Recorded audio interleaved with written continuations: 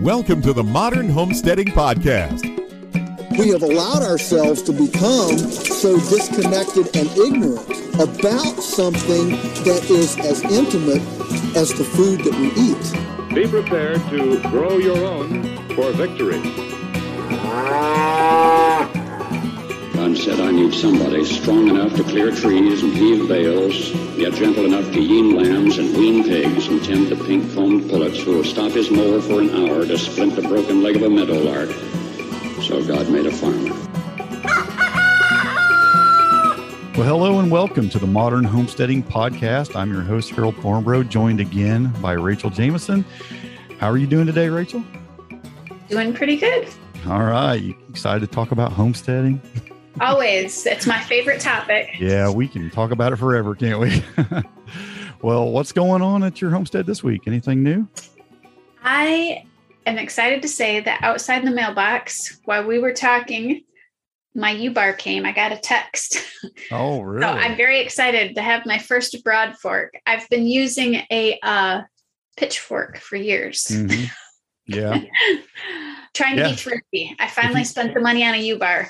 Yeah, if you got a large garden, those are really nice. You step on them, really pry it up and save your back a little bit in your arms. And yeah, it's a handy piece of equipment for sure. Yep.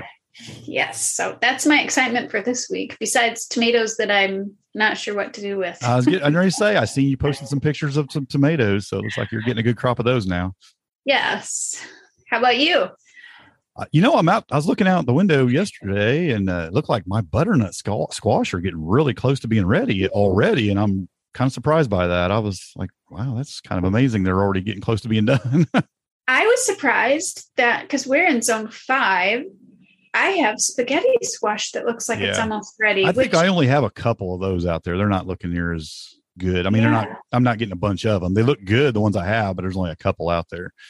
Yeah.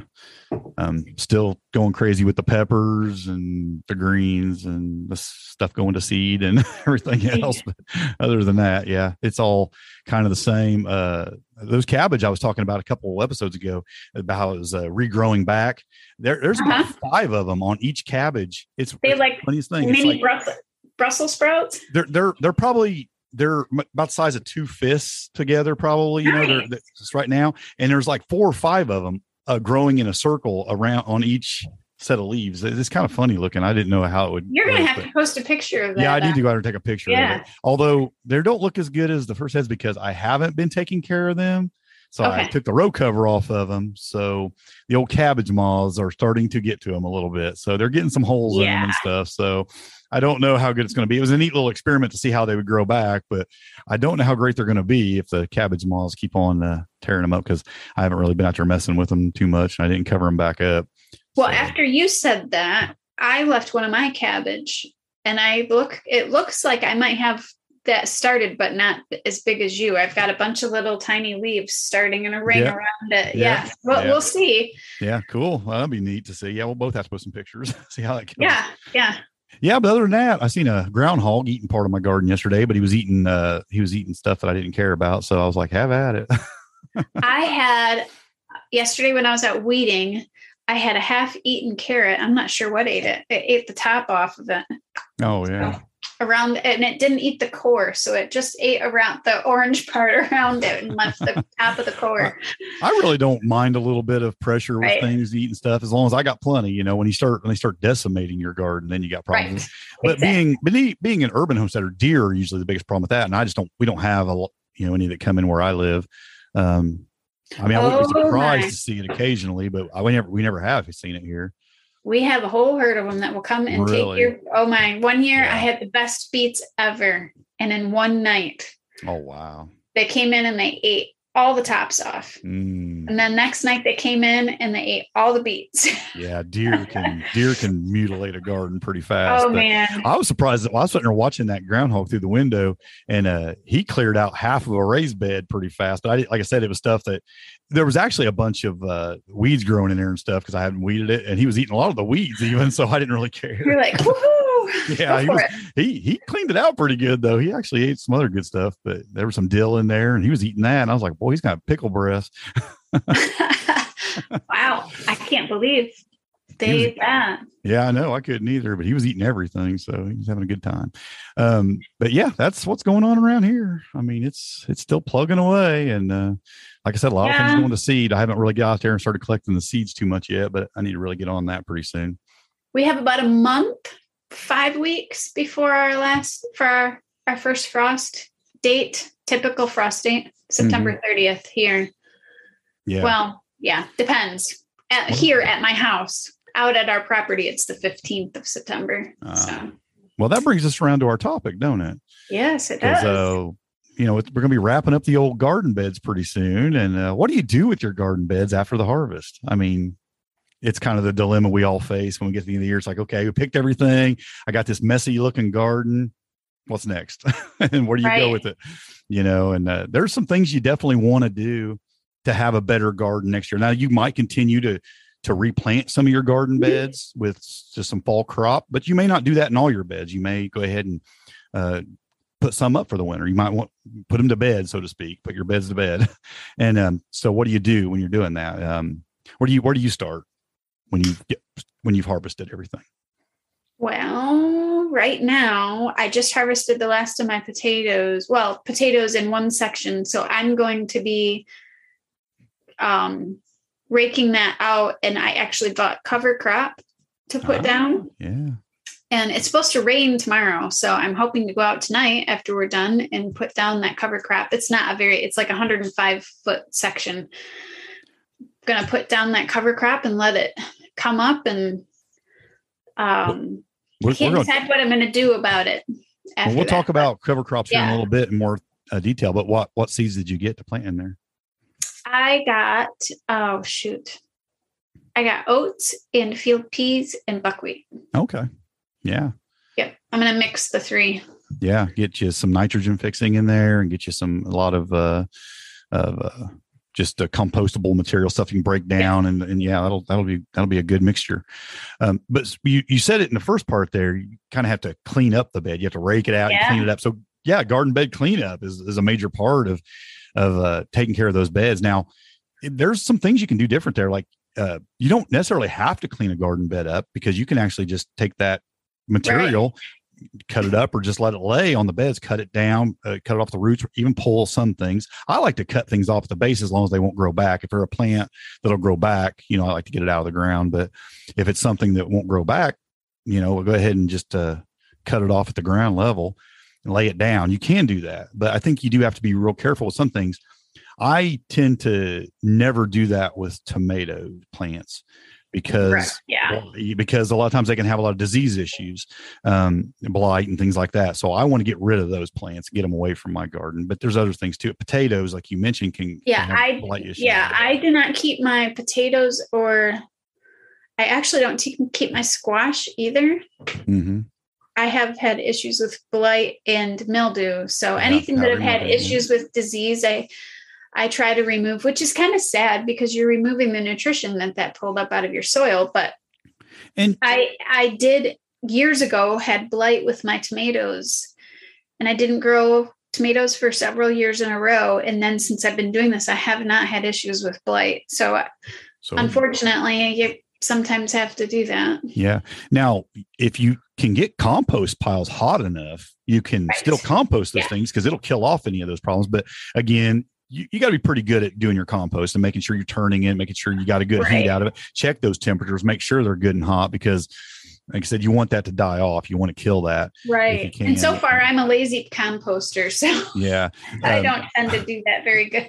I had a bed full of lettuce, and it went through 3 cuttings, and I just finally went through there and just cut everything down, just left it lay. I just piled what was left up. Right. Because it isn't a crop you have a lot of issues with. So I just piled it up, and that stuff will break down, and that's going to break down really quick. Those leaves are pretty thin. They'll break down pretty fast. And it'll be a nice, put a little bit of nutrients and material back into the soil and really help it out. I also find that, and this isn't a necessity, but if I have a serious pest infestation, I might want to clean that bed up a little bit better too, because they can really hide and lay eggs under brush and things like that. It's not something you have to do, because you can just try to create a balance. The way to bring good bugs in is to have bad bugs. But if it gets out of balance and you have too many bad bugs, it can cause you problems for 2 or 3 years, even until that balance kind of works itself out.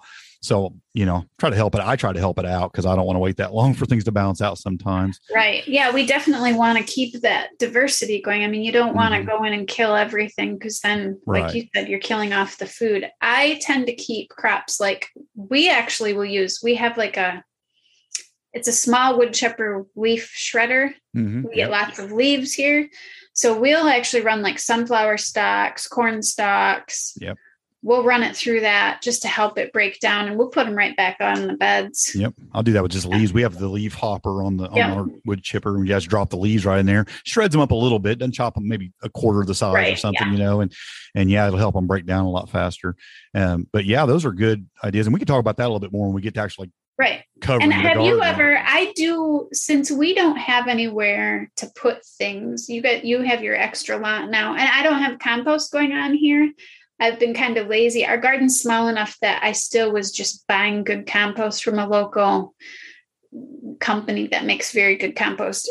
But what we have done before was we've let those plants dry and then we've burned them in our fire pit instead of, because we don't have anywhere to put them, and our garbage doesn't like if you put organic material in it. Yeah.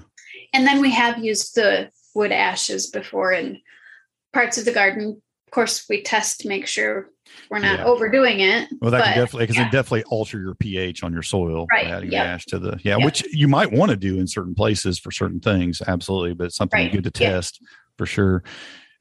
So, I mean, that's something you got to, when you're adding things to your soil. But like I said, clean up. Some people don't clean up. They just cut it down, let it lay there. Some people like to clean them up completely. I think it just depends. It really just depends on what you're trying to accomplish and what your needs are.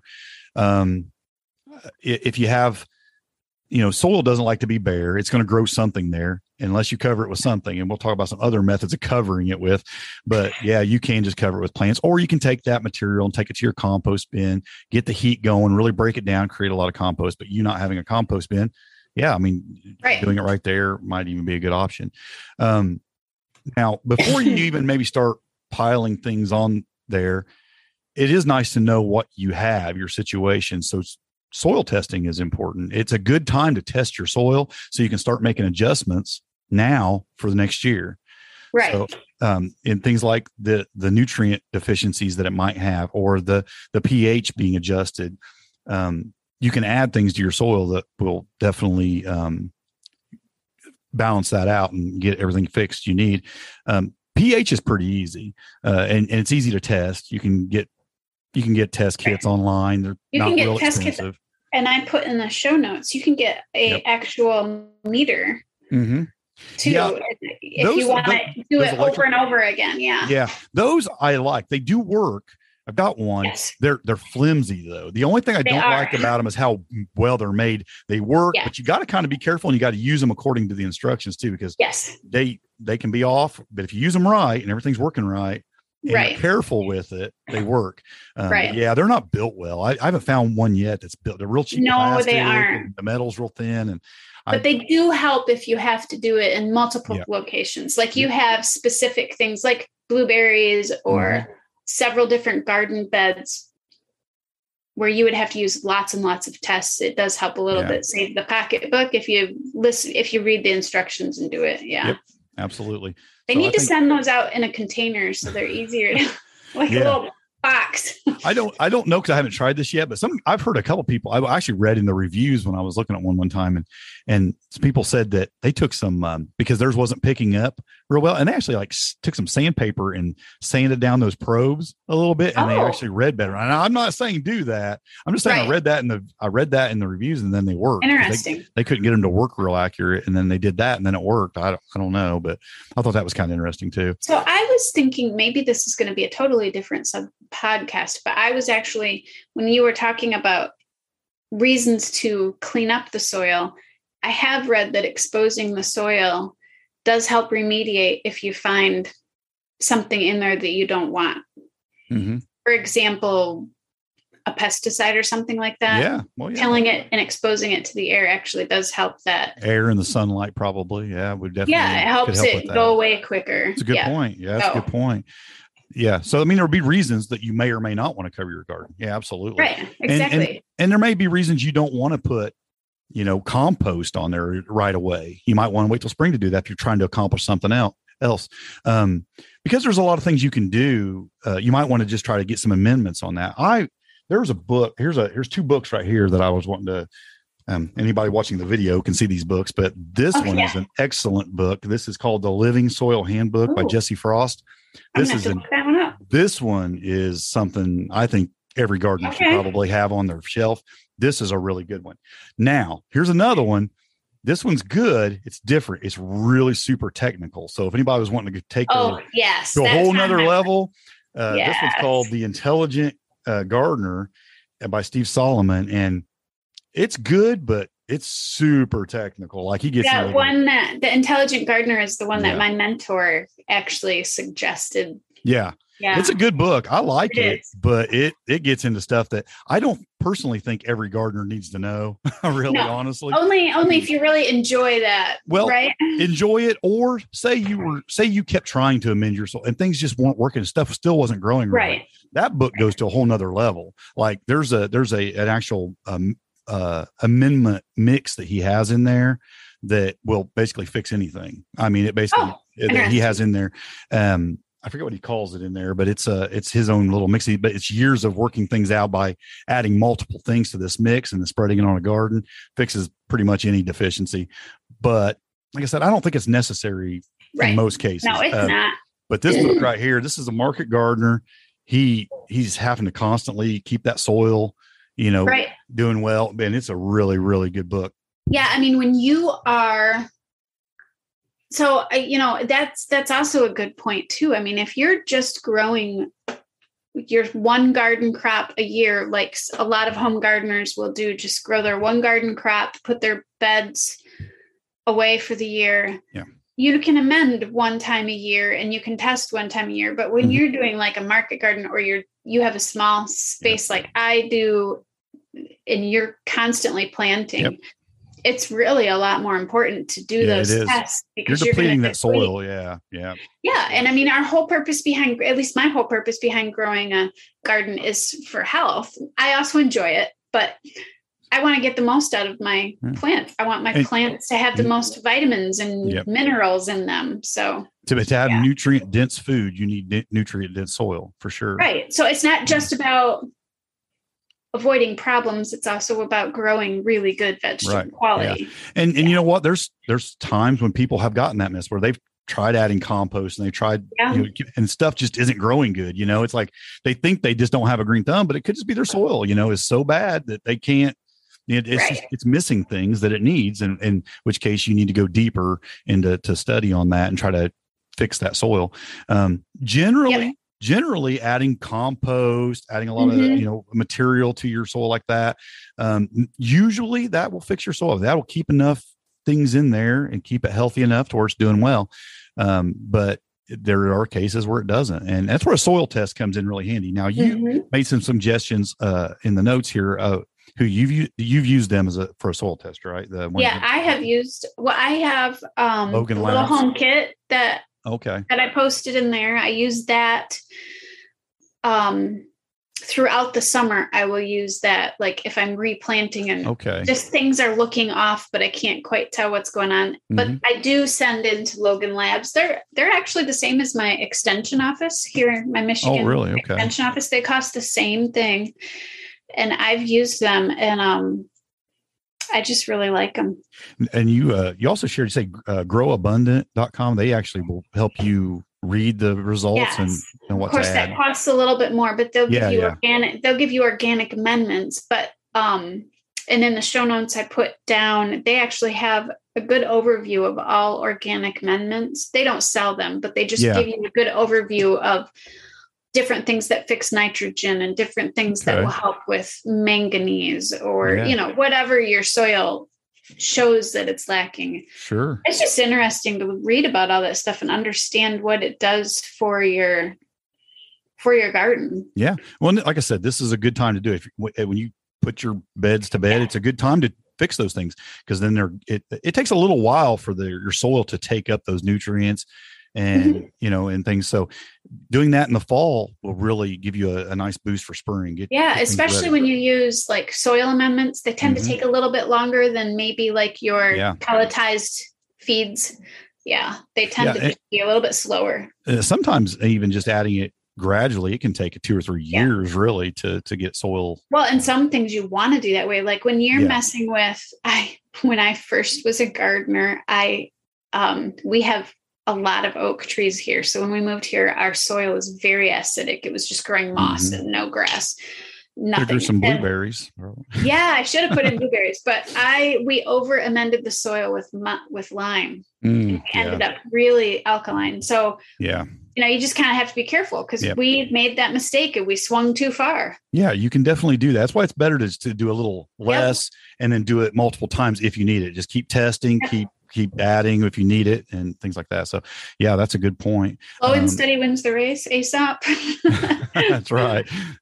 Now you put in here also biochar. We talked about that on a couple episodes too, because it's really good for your soil. It does a lot of things for your soil. Helps your soil really absorb those minerals. It helps with the moisture. We talked about that for the drought reasons and stuff. But biochar could be something really good to add to your soil as well. Well, you can add it to your compost. Mm-hmm. Or you can add it to your soil. I'm going to be doing some experiments with it this next year. But I think I will too. I think something I'm going to look into. Now, I'm a guy who likes to cover my soil. I hate for the soil. I mean, you were talking about there's a reason sometimes to not do that. Right. If you have like things in your soil. I can't remember. Do you remember a bunch of people accidentally got some soil this year that was bad? It was actually Jess yes what's her last name?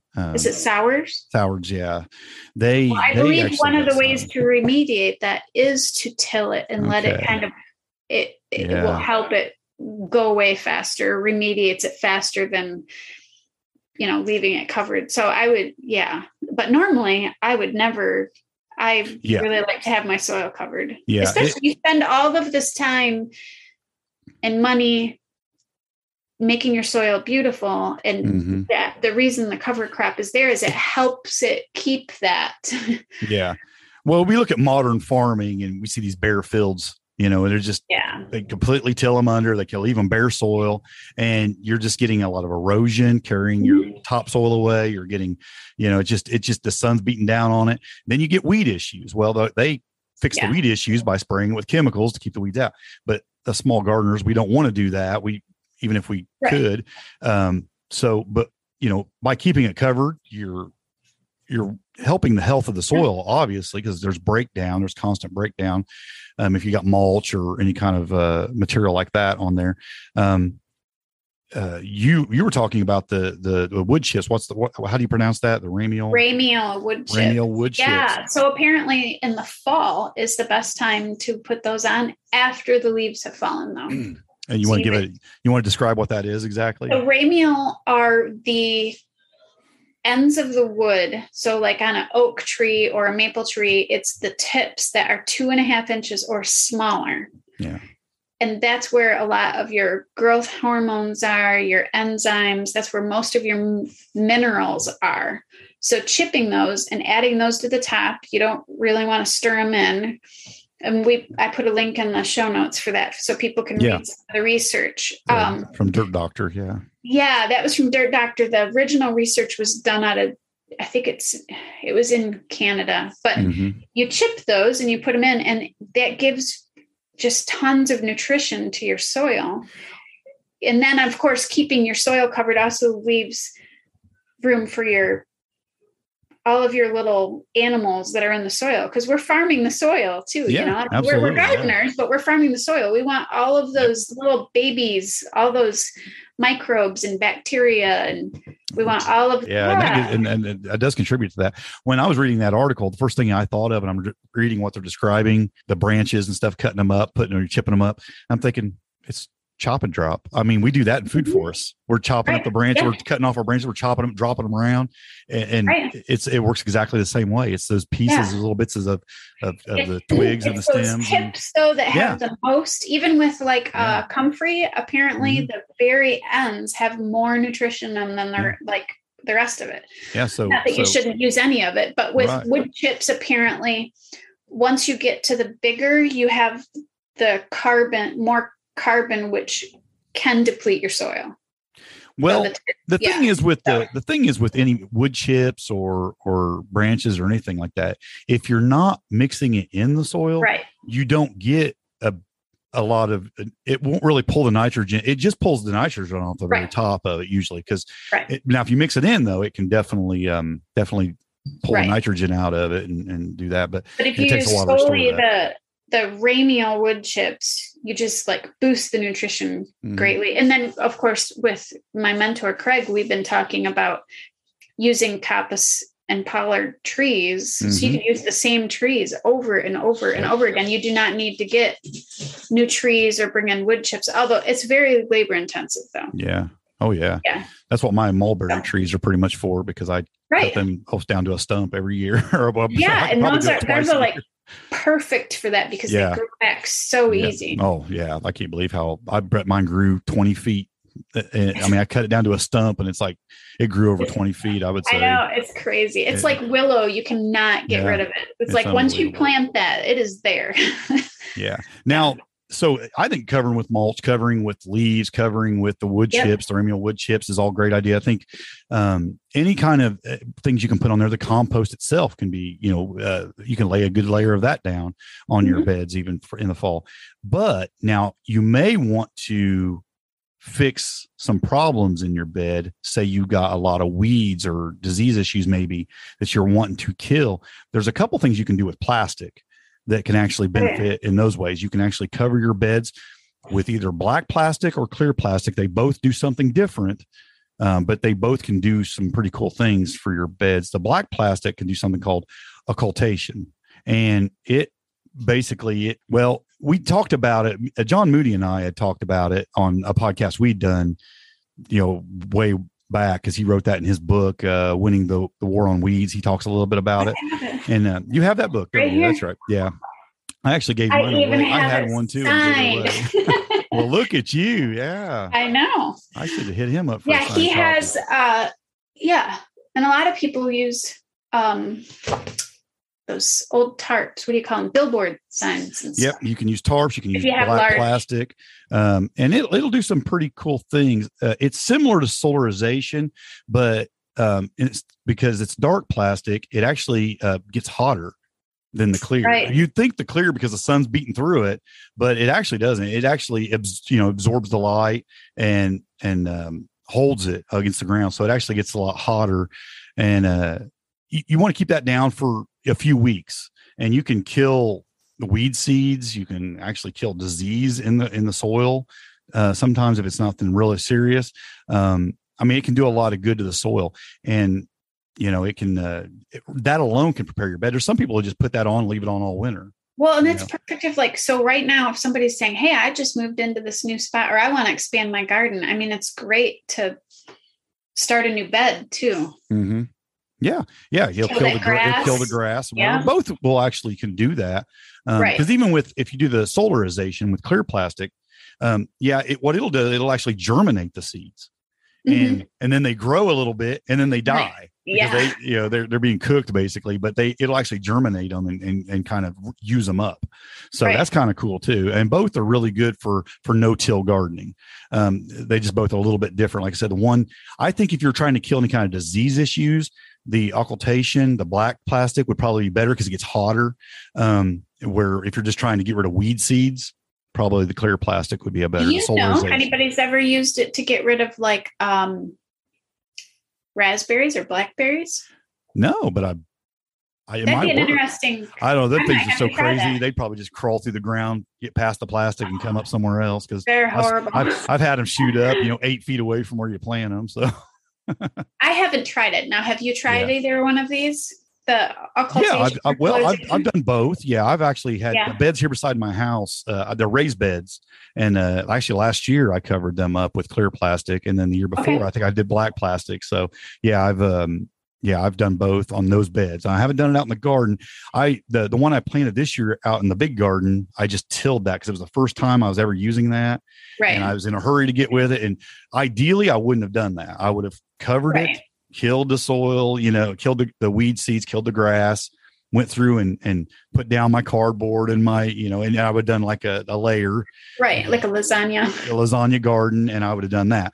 I didn't. I was in a bigger hurry than that. And I just went ahead and went for the till. From here on out, it's not going to get tilled ever. Right. Again. I mean, I don't think till is horrible if you're using it, especially the first time and you're trying to create a bed. And I think I needed it too, because it was some pretty hard packed soil and it really needed it that first time. I didn't need it. Could have done it without it, but I just wanted to get a garden in right there. So it was quick and easy, to get it done. But those are a couple methods that that you can do it, and you could even do that for 4 weeks or something, 3 or 4. With the black plastic, you want to keep it down probably a minimum of 4 weeks because you're really trying to build up the heat. The clear plastic will actually probably germinate the seeds within just a few days and then kill it within another few days. So in a couple of weeks, you could probably pull that off. Right. The black plastic takes a little bit longer. Yeah. Which is harder if you're a small gardener. Yeah. Yeah. Well, in the fall, though, if you're done with the beds, it's a good time to do it. Is there an ideal temperature? I don't know about that. I think as long as John probably talks about that in his book. Yeah, I think as long as you don't wait till it's cold outside, if you're doing it in fall after you've harvested everything, and you're still going to get 80-degree days, in the fall. Well, here, or maybe not where you live. I was going to say, maybe not where you live. Yeah, it might be just above freezing where you live. I don't know. We got down to 44 degrees last week at night. Yeah, we actually, I think last night it got down to 50. Yeah, I'm like, oh boy, we're already headed there, aren't we? Yeah, it comes on quick. A little too quick for my taste. I'm not a fan. Not a fan. But yeah, there definitely some other things you can do that are, we think about plastic. We think, I don't really like using plastic and stuff, but it has a purpose, Right. It has a purpose. Right. And if you're doing the dark plastic, you can use something that's reusable like tarps or whatever. Right. And if you're using that large, I don't know. If you're doing a large area, you can use those billboards, which you're recycling. Yeah. Here we tend to use plastic till it kind of starts to fall apart. We try to get rid of it before it does that because we don't want the pieces all over. But, there's a time and a place for it, unfortunately. I might even try a combination of both this year. I actually, the morning glories in the side beds here have taken over. They're pitiful. I can't keep up with them. I go out there and I pull them and they're just crazy. And I actually thought, man, I ought to try that. I ought to try to kill them with heat. Maybe it would.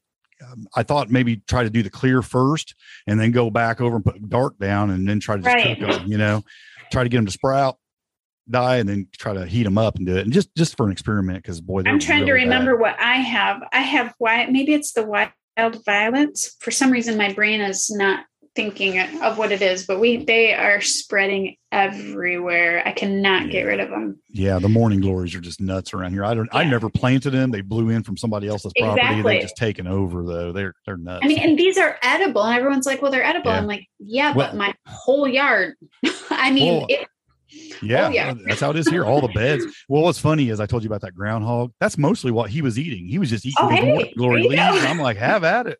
I'm not gonna do nothing with you. You can have all that you want. I was watching him eat them. I was like, I guess they're edible because he's eating them.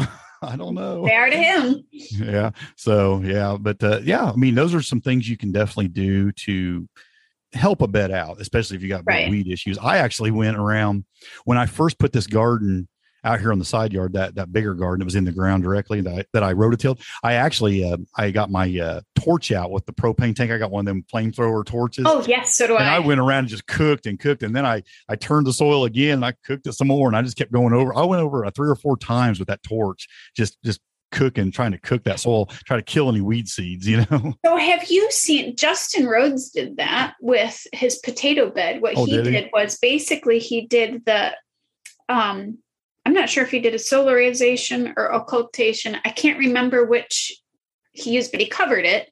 and then weeds popped up, and then he went over it with the torch. Oh, yeah. And I don't know. I think a torch, I mean, it's a flamethrower. We have a blast. We kind of fight over that like we do the power washer, that torch weeder is a blast. Well, I'm going to tell you what, though, you got to be careful with them. I have a friend just this spring, he burnt his barn down with one. He sure did. Oh, my word. He sure did. Yeah, he was going around the edge of his barn, and it lit his barn on fire. Oh my. It burned to the ground. We've only used it. We have this one area in our walkout basement where there's rocks. And of course the weeds come through there and we'll burn them out of there. But I saw Justin doing it in his potato bed. So he basically got the weeds to pop. He planted the potatoes and then he covered them, of course. And then he covered that with plastic, let the weeds pop up. And then he flamed all the weeds.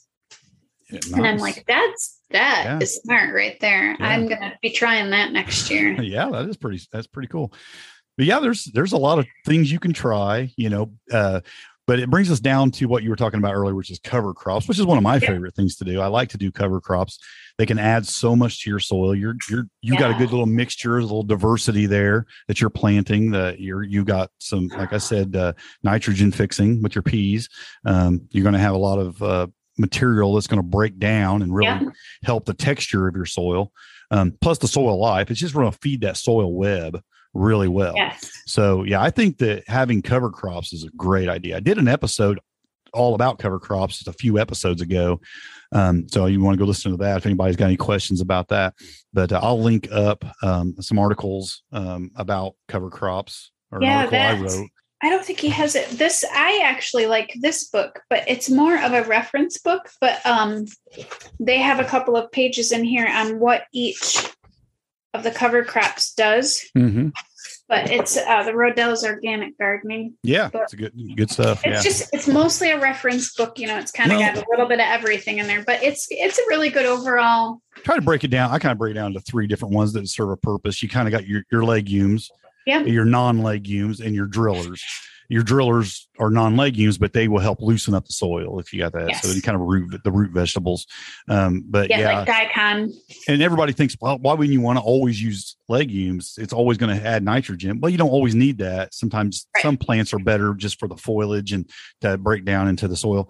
Some of it really just feeds your soil. It just helps the texture of your soil and the breakdown. Right. Where I'm putting this crop, specifically, I don't necessarily need a lot of nitrogen. It's where the chickens used to be. So there's some nitrogen there with the poop, but I do need organic matter because it's kind of sandy. And then you also have to consider things where you live, because some things will grow.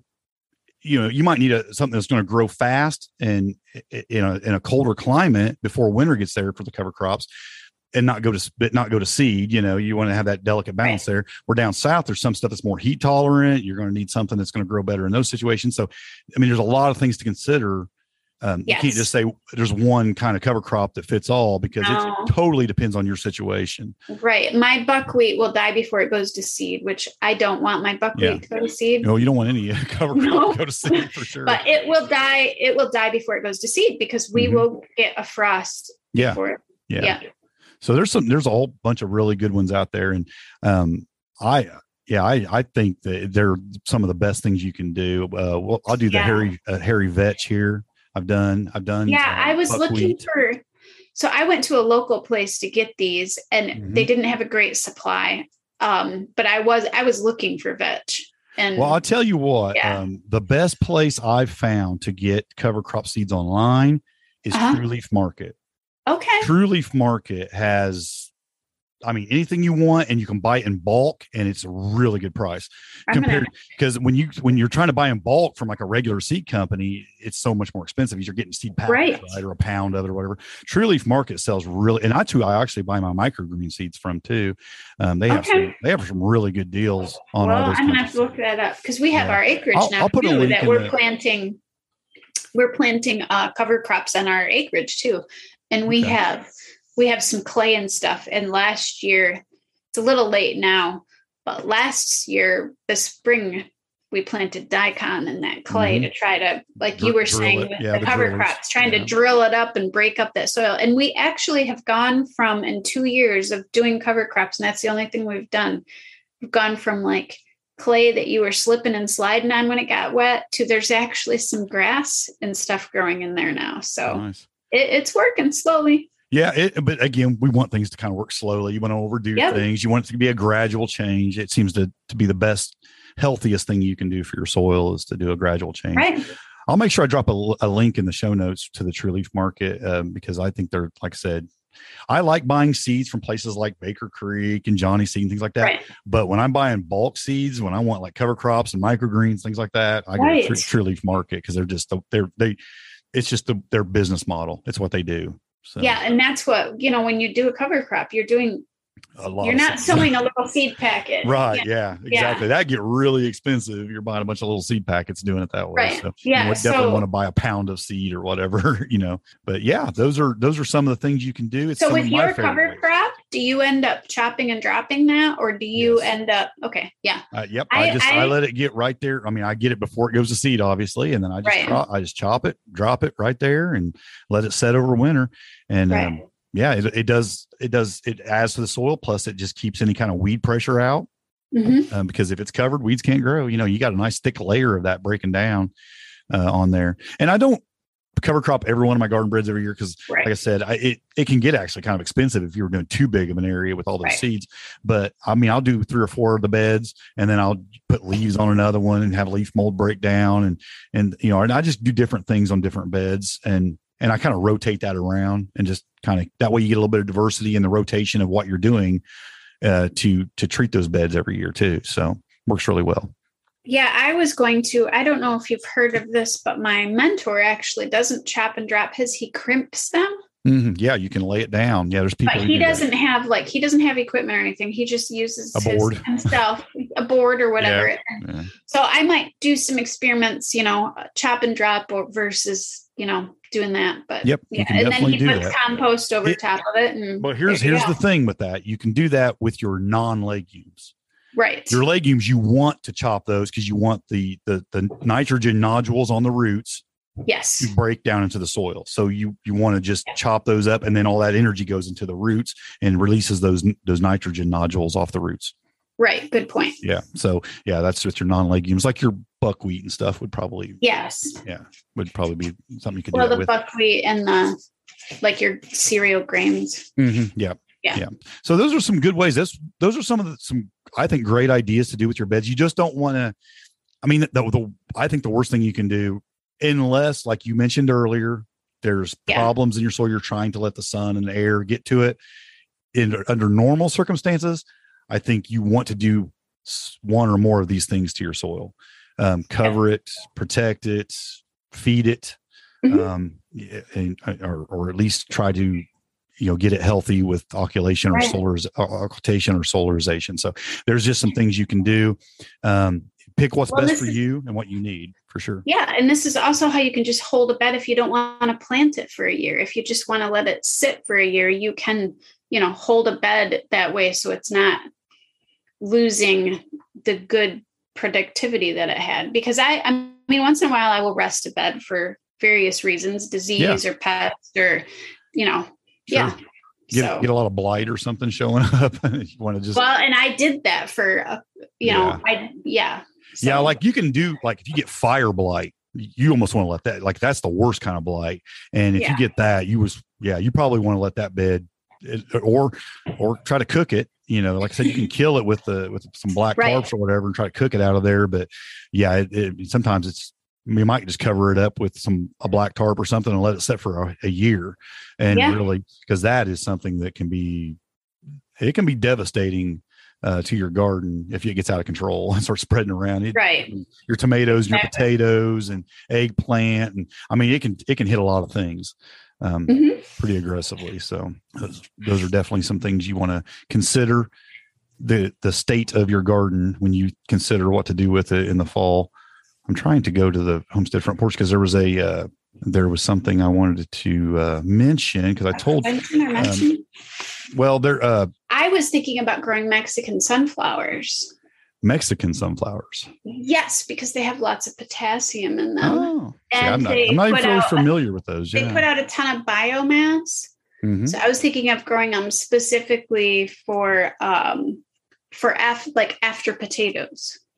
if I grow a lot Okay. of potatoes. One year I was thinking about growing them afterwards and then, chopping and dropping them for biomass into the soil. But that's just another experiment to mention while you're trying to find your link. Well, for whatever reason, the Homestead front porch is not opening it. Well, here it comes. I think it's just really slow. I don't know what's going on. Well, I was going to mention there is it's the Homesteaders of New England. It has a gathering coming up. Oh, fun. I was asked if I would share it on the podcast by Brian over at the Homestead Journey podcast. He got a hold of me today and said, "Hey, would you mind sharing this?" Because he's got a part in it. He's helped putting it together, and they're having a gathering up there. And I'm looking for the information on it. I'm gonna have to look at that podcast. I will definitely. Yeah, he's been on this show. He was on his show. I was actually on his show once too. Nice. And yeah, he's a great guy. They're putting like I said, this. Yeah, here it is. It's still trying to open though. Yeah, it's a lot of work to put into something. Yeah, it's the New England Fall Gathering. Oh, September 10th and 11th. Oh, there you go. You found it. Yeah, well, I see it on their vendor application form here. Yeah, September 10th and 11th at Oak Park in Greenfield, New Hampshire. I think it'll be. I mean, we did our episode last week about community. Yes. This is an opportunity for those living in the area to be involved in community. And I think it's worth going to something like that because you're going to meet other homesteaders in your area who are doing what you're doing. And it just opens up all kinds of doors, Yeah. Really I went to a soil workshop last week and it was fun. It was wonderful to meet people in the community and yeah. Well, good. Well, that's really all I had to share from the front porch, I think, this week. But we'll definitely get the show notes up. Was there anything else you wanted to talk about, Rachel, before we wrap this thing up? I don't believe so. I mean, we got a bunch of different links that are going to go into the show notes. A lot of articles, a lot of if anybody has topic suggestions or questions, feel free to email Harold or myself. Yeah, you can find our links to, like Rachel's email. There's in the show notes at the bottom. There's a little author box for me and her, and your email box is in there. You see a little envelope with your email in it. If someone wanted to email. At some point, I should probably make a separate email for just this podcast. But so you don't miss it. You did. Yeah, I thought you did that already. No, this is just the email that I use for stuff that's not my house. I have no secret emails. I have one email, and everything goes to it.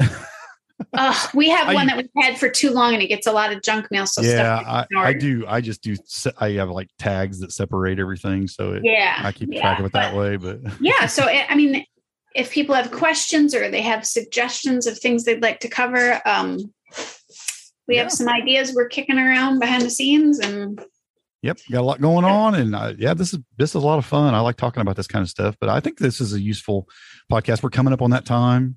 And people, I got to be starting to think about it. Maybe where you're at, you're not quite there yet, but I'm starting to think about it. I've got a couple beds I've already cleaned out, and I'm already thinking I need to get something on those or filled up with something. So. Well, and maybe where you're at, you're heading into spring, but yeah, it could be. Yeah, there's people down in Australia. I mean, here we're starting to think winterizing things and stuff like that. Unfortunately, it happens fast up here in the Great White North. Yeah, we'll definitely probably be aiming our podcast here for the next couple months in that direction where we're going to start covering things. Right. Well, and then just things you can do in the winter, all those things. Right. So I rather enjoy 4 seasons because I get a little bit of a break in the winter to do other things, but I think it's healthy. I think 4 seasons are healthy, but I enjoy being able to do things outside year round. Some of us enjoy, I mean, we've been raised with the snow and the Great White North up here. So we have learned to enjoy fires and books. Well, it isn't like Indiana is, all sunshine, but we get our fair share of winter here. Let me tell you, not quite as much as you, but it definitely, I think we're about equal on all of our seasons here. One time in the middle of winter, I'm going to have to stand in my garden in my snowsuit and do a live feed. What you ought to do is, you ought to get like a hoe and act like you're hoeing the garden in snow or something and say, I just can't wait, or if I can find it. That I'm quite seriously. The garden? Quite seriously. Yeah. There's times when we have 5 or 6 feet of snow built up in the yard. So yeah. We don't get. I mean, it's not impossible for us to get that much snow here, but it doesn't happen very often. Yeah. It's the Great White North. Yeah, you can have it. I'll let you have it. It does kill the bugs. Yeah. Yeah, we get our share of snow, although nothing like the UP. So When I say northern Michigan, for everybody's information, I mean northern lower peninsula. I am not in the upper peninsula of Michigan. You're still up there where it's a lot of winter. Yes. For sure.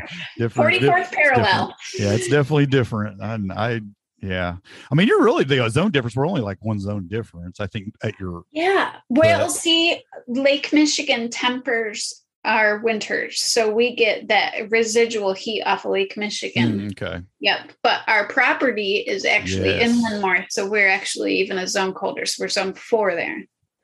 Yeah. Like and a snow belt. So we get even more snow there. You like the challenge, huh? I guess so. I'd have bought a property a few miles south, probably. So you tried to come. We had to be able to drive to work. Yeah, I guess. Well, I think we'll just wrap it up there then. Sound good? All right. Yep. All right. Well, we appreciate y'all joining us this week. And until next week, happy homesteading and God bless. And grow where you're planted.